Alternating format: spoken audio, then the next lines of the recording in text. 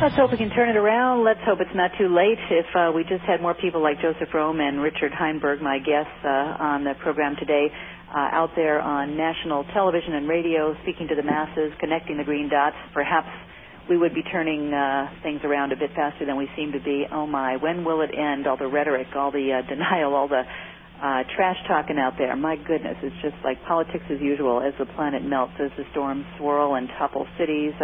I was just had CNN on in the background this morning as I was getting ready for the show, and there was a story about high school students in Joplin, Missouri. They've had to transform a shopping mall into a temporary high school for these poor kids because there's no way they could rebuild a school since the disaster in May. And, you know, whatever happened to Japan, we don't see that in the headlines anymore, but after the triple perfect storm of the earthquake and tsunami and nuclear near meltdown, you know, can only imagine what's going on there. And yet you turn on the television set, another race, more rhetoric, and it just seems to be endless. So we're going to talk about all that and kind of put a positive, if we can, at least pun-filled spin on that. Got lots of observations to share with Joseph Romm. Joseph is joining me now on the Green Front, and Richard Heinberg, I hope, is still with us. So let's have a conversation about conservation, or what's not happening in terms of conservation and climate change. Thanks for joining me, Joe. Thanks for having me. As usual, Climate Progress, where the editor has a lot of great stories every day. You are just so prolific. It always impresses me. I don't even know where to begin, but let's talk about the current crop of Republican presidential candidates. Let's start with the political, because I'm chomping at the bit. I'm sure you are too. When Rick Perry, as anticipated, jumped into the race a few days ago, you know, the quote I kept seeing was, he's in deep. And all I could say is, yeah, he's in the, you know, deep pockets from the Koch brothers. He's in deep denial. You know, those of us who see the world through these green lenses, it just doesn't look quite as strong a candidacy as some people seem to think. I mean, when you ignore 98% of the world's scientists, how smart can you be? Yeah, well, you know, he's another conservative, ideological governor of Texas, a guy who was actually George Bush's lieutenant governor a decade ago. So it's or 12 years ago. You know, it's kind of a remark of the conservative movement that a guy as extremist as Rick Perry is sort of viewed as a savior. I guess it's also a mark of how the Republicans view the current crop. That you know, Perry, he is a hardcore denier. I mean, he in fact just went out and attacked scientists, claiming that they are just making up numbers in order to get grant money. You know, it's the old "they're in it for the money" attack, which is, I mean, anyone who knows scientists knows that they did not go into science. Right, and the other category they always say are greedy is environmental nonprofit workers, right, and activists. We're a really greedy bunch. I know, it's particularly hysterical from a guy who's gotten $11 million from the fossil fuel industry over the course of his governorship. Who are they fueling? Who are they fueling? A lot of people. Yeah, the interesting thing is that he was actually, in 1988, he was actually Texas chair for Al Gore's campaign. Is that right? And he originally claimed, when the Politico asked him about this, that he didn't know, that Al Gore wasn't into global warming back then, and then the Politico pointed out that, in fact, Al Gore's always been into global warming and that he was very outspoken on global warming before 1988. This guy is I think, representative of the Tea Party extremist movement that simply can't abide science that tells them, that we have problems that the government might need to help us address. Like climate change. And, I think it's kind of tragic. We saw, a fairly decent governor like Tim Pawlenty of Minnesota having to go from, supporting action on climate change and cap and trade and stating that he understands climate science into completely denying it over the last few weeks. Kind of a sad sight to see, particularly now that he got crushed in a recent straw poll and pulled out of the campaign. I would like to think it was that flip-flop on climate change that hurt his ratings, but that probably had nothing to do with it, given the political climate right now.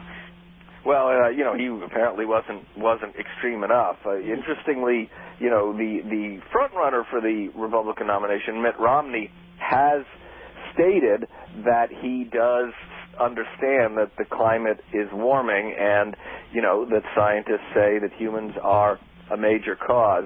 It will be interesting to see if Perry goes after him on this point, because Perry is about as hardcore a science denier as you get. Which is exactly why we did launch, since I last spoke to you on air, America's Green Tea Party for a Healthier Alternative. Got a great response to our first couple of parties. Just reality-based, that's all, folks. Very simple approach. Just saying, can we afford to have any legislators or, heaven forbid, presidents in there who don't understand what we're up against? No is our resounding answer. Just, look at the facts. Listen to the scientists. 98%. Keep it simple.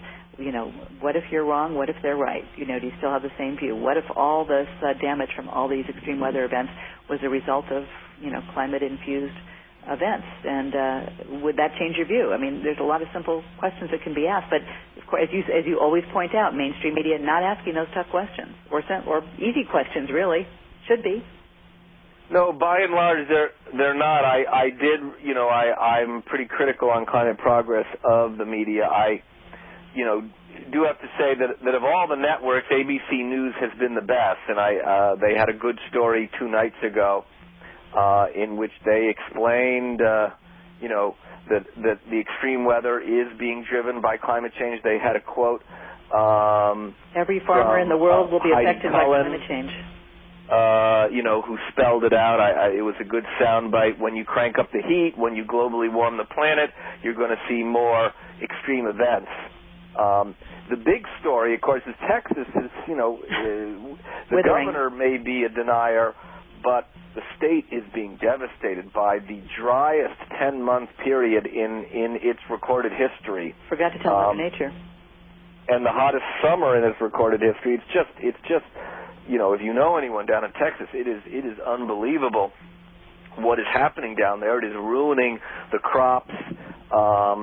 They've lost, the crop. Globally, food prices are at record levels and driven in large part by extreme weather. And, obviously, as the weather becomes more extreme, whatever is outdoors is going to be subject to it the most, and that is our agricultural lands, which has, our farming system in the world has developed over 10,000 years of a climate that has been pretty stable in terms of a pretty narrow temperature range, and now we are in the process of seeing whether 7 billion and then 8 billion and 9 billion people can survive as we radically change the climate, and I think it is going to cause mayhem and suffering for billions of people. And among the ironies, all these fiscal conservative Republicans, there's an economic impact from climate change. My goodness, I mean, it's so plain to see, and yet there's just a disconnect. There was a great video. It's making its way around the internet. Jon Stewart pointing out how mainstream media is ignoring Ron Paul's candidacy. Like, when did he become the 13th floor, of politics? It's like, why is climate change just never a part of the rational conversation, in terms of the many, many impacts? It's so far beyond environmental impacts. It's health, it's economy, it's, it's... Well, and part of it, as you know, is they have just fired all of the top science and environment reporters. I mean, the LA Times just fired one of theirs, Newsweek, axed one of theirs. There really is so few people who, in the media who have an understanding. When NBC took over the Weather Channel, they had promised they wouldn't get rid of their climate unit, and they summarily fired them all, which is why Heidi Cullen, is doing the work she's doing independently. So, they've just gone to this general political reporting where there's no facts anymore. It's just all he said, she said, drama-driven storytelling. Well, and I'm heading to New York City tomorrow, and I'm going to call on MSNBC and say, as television is, going back and forth between red versus blue and all the political punditry that's going on. How about a green show? It's one that, actually straddles all political parties and just talks about scientific reality. Be curious to see what they say, since they are the more liberal of the networks. And why not a show that talks about the future of our planet, what's happening in real terms, and what we can do about it? I mean, that's a pretty radical concept, but I'm trying.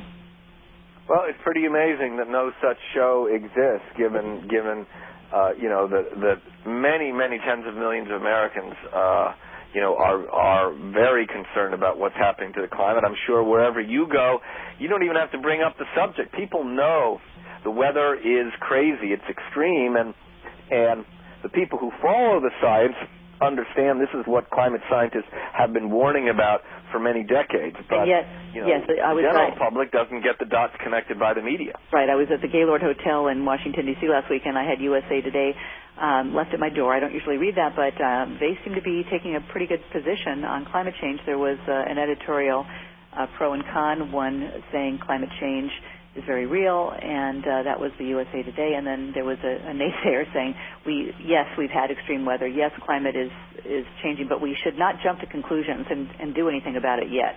Do not jump to conclusions. Oh, I saw that. That was actually a representative from the great state of Texas, I believe, who was given the con position on that, and he ended the op-ed by saying, everyone should pray for Texas. That's right. That didn't work for Rick Perry, praying for rain. No, and I didn't post. He had a 3-day proclamation in mid-April. That everyone pray for rain, and of course since then the drought has gotten considerably worse, and virtually the entire state is under extreme drought now. Yeah, and I was wondering, is that as the opposition piece started, they're acknowledging all the extreme weather. I thought, how's this going to end up being against climate change? But all of a sudden there's this total non sequitur. But let's not jump to conclusions. Building this case that any intelligent person would read, we should do something about it. Let's not jump to conclusions. Okay, back to the party. So speaking of the party being over, the end of growth, Richard Heinberg, if you're still with us, would you like to weigh in with some comments? Right. Well, I've been enjoying, by the way, hi, Joe. It's good to be on the radio with you. Howdy. Hi, I've been enjoying the comments. I was just talking about Texas and climate change, just looking at a great piece on Think Progress with Texas climate scientist Catherine Hayhoe responding to Rick Perry, and it's so down to earth and so clear. It's such a great example of how we can communicate about climate change. So if folks want to Google that, Hayhoe is her name, and it's on the Think Progress. She talks about her own experience in the laboratory, showing the basic principles. And her husband's an evangelical pastor of an evangelical Bible church in West Texas. So sometimes getting the message from someone like that helps it to get through. And of course, Think Progress is put out by the Center for American Progress, where Joseph Romm's fabulous Climate Progress blog is out. So we're getting a lot of synergy here. I knew you two would agree, and so many people on the show, of course, do. And I don't like to just preach to the choir, trying to grow the choir. But it seems that still we're kind of siloed in America, doesn't it? The believers and the non-believers. I mean, not really, but that's what's represented in the media. Well, I think that we do have a bifurcated media. I do agree with you that it's the media likes to focus on the extremes in making its case, rather than explaining what I would say the middle ground is, which is what scientists say. And I agree, Catherine Hayhoe, who's director of Texas Tech's Climate Science Center, is just first rate, and she had emailed me, in fact, when she saw the post I had done on Texas drought, saying that in Lubbock they usually average 9 days a year that are above 100 degrees Fahrenheit. This year they already are at 43, and she sent me this map, and she said, this is the summer that we're having now is going to be just an average summer when the planet has warmed up 2 degrees centigrade, which will probably be, sometime around the middle of the century if we don't get our act together and reduce greenhouse gas emissions. So, it's kind of hard for people to understand this, climate change, but, the unbearable summer that we are having right now, where on the worst days you just can't go outside, and of course people who kids and older people are just trapped inside. That's just going to be an average summer. Not to mention the air conditioners that are blasting, making the problem worse. Those who are lucky enough to have AC. No, it's a vicious cycle. I mean, obviously, if we don't. You can get on the sustainable path. I mean, there's really 2 paths. There's a path where you aggressively become more efficient and embrace clean energy, and then there's this path where you just keep burning fossil fuels to try to deal with the heat and the devastating effects of climate change.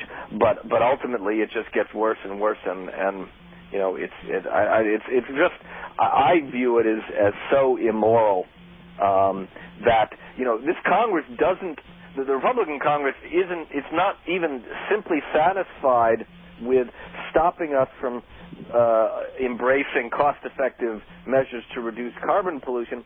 They have voted to stop the federal agencies from even planning for climate change.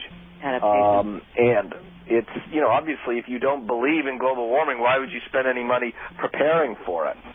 There's mitigation, there's adaptation, but we're doing none of the above. Yeah, and science advisor John Holdren liked to say that the future is a combination of mitigation, adaptation, and misery. And if you don't do the first 2, you're going to get a lot of the third. And as you noted, this hot summer is continuing. I was in Sedona, Arizona at the end of June for a writing conference, and I couldn't believe how hot it was, 107, 108, I think it was up to 113. So I put that, weather report in my iPhone, so I just check it every day, and I have not seen one day since I left there in late June that has been under 100 degrees. I don't know how those people deal with it.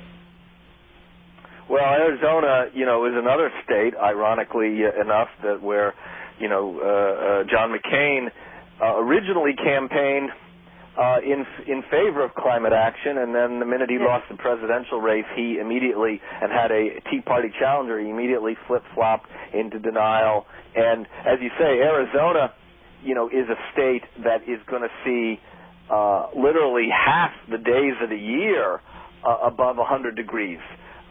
If by mid-century, a little after, if we don't get our act together soon. And that tends to be retirement communities. How older folks, I guess I'm getting there. It's my birthday today, but I'm on with some senior fellows. I'm feeling kind of senior, but it has nothing to do with age, really. All joking aside, I don't know how people deal with this extreme weather day in, day out. I'm lucky enough to live in the Bay Area, where the only air conditioning we have is to open our window in the car or the house, but even that area, could see extreme weather, although so far as I say, half joking, we're just getting better weather, but not to rub that in. It's no laughing matter, and there is a misery index and factor already. Oh, absolutely. Not to mention the rest of the world. What about Somalia, just for a moment? Got to touch on that. Absolutely. One of the worst droughts in the history of Africa. And again, there was a paper that just came out. There were climate scientists who actually predicted this last year, linking it to warming temperatures in the Indian Ocean. We're a rich country, so by and large, we at least at the beginning stages of global warming, people can crank up the air conditioning. If you pay 5% more for food, it's not going to just wipe your budget out. But in countries where food is like 30 or 40% of the family budget, when food prices go up 50%, it is devastating. And obviously, if you live off the land, as so many people do in East Africa, then this kind of drought is devastating. And yet, I fear, my biggest fear is that because when the extreme weather hits the U.S. and we focus on the disasters here, we become less, compassionate in some sense, less open to helping people in other countries. And so, I think that if we don't get on this sustainable path soon, we're going to see a great many people around the planet suffer, and a lot of countries are not going to be in a position to help them because they're going to be suffering too. I think they're starting to play my music, so let's just quick wrap up 1 minute from each of you. Say something positive. I want to have a nice rest of the day. What are you hoping for, each of you? Well, maybe I can go first. This may be a political problem, but the adults in the room understand what's going on. It's understood as a national security issue by the military, by the CIA. And even though the Republicans in Congress are climate deniers, virtually everybody else who has two brain cells gets this. And sooner or later we've got to work our way around the political theater and start doing something serious. Here, Joe. Well, and the good news is that there are many other countries, particularly China, which are, although they continue, polluting with coal plants, are spending a staggering amount of money on clean energy. And the cost of key technologies like solar photovoltaics, concentrated solar thermal, wind power, and electric batteries for electric cars continue to come down in price. So, I worked 5 years in the Department of Energy. The solutions are there when we are ready. The only question is, are we going to be, have the political will to act in time? Joseph Romm of climateprogress.org and Richard Heinberg just out with a new book, The End of Growth. Thank you so much for being with me on the Green Front and for making my day today. If any of you joined us in Progress and you'd like to hear the entire show, I'd recommend it. Go to the Progressive Radio Network or my website where the shows are archived at thegreenfront.com. Have a great green week, everyone, and stay cool.